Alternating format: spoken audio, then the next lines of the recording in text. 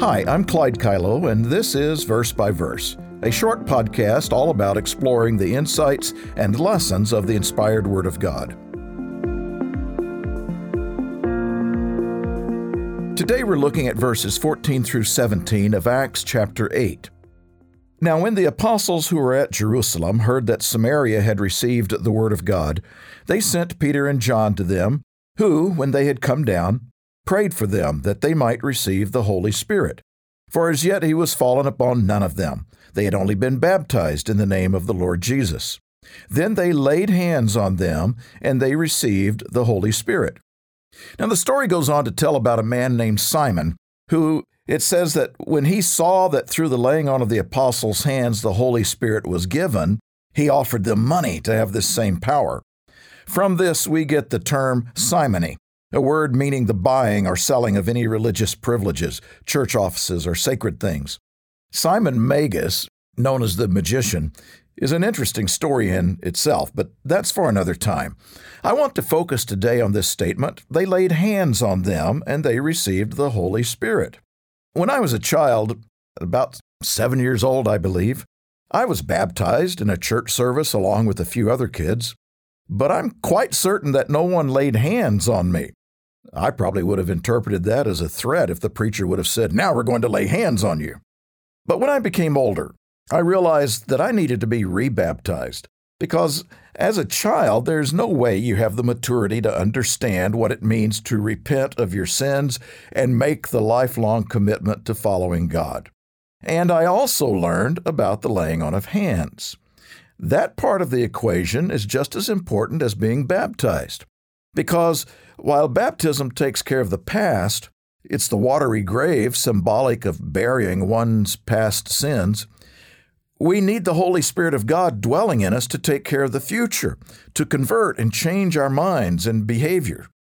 Now, I have since talked with many people who were baptized and never had hands laid on them, and in some cases never even heard of this doctrine. But what we read in Acts 8 was nothing new to them. Laying hands on people, even on sacrificial animals, was a long-esteemed ceremony with deep roots in the Bible. It's also listed as one of the fundamental doctrines in Hebrews 6.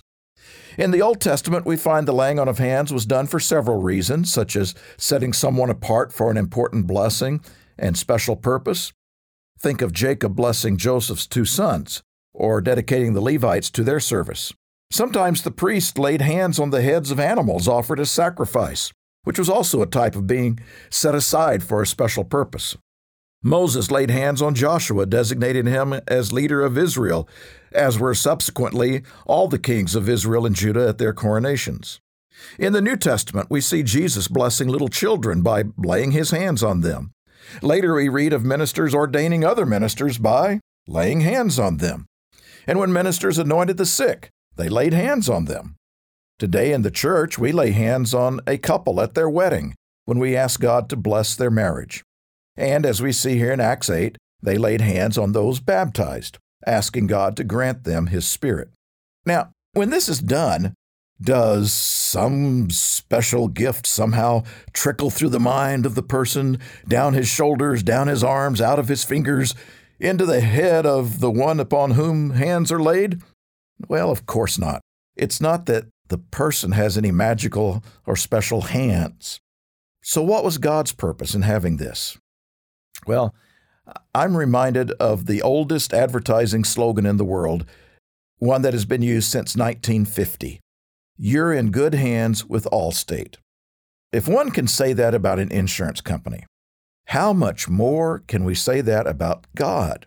This physical ceremony reminds us that we are in God's hands. Now, isn't it interesting that almost every important phase of a person's life has the laying on of hands involved? Whether it's a newborn baby being blessed, asking God to take that child into His hands, or a couple getting married as they start that milestone in life, asking God to watch over them and bless them and help them, hands are laid on them. When a person is sick, it reminds them they're in God's hands. When one is baptized, beginning his or her spiritual life, they're reminded they're in God's hands. God wants us to know, I've got you. We can't see Him, but those hands on us remind us that He's always overseeing our lives. It also teaches us that God works with us through and with other people. None of us are independent.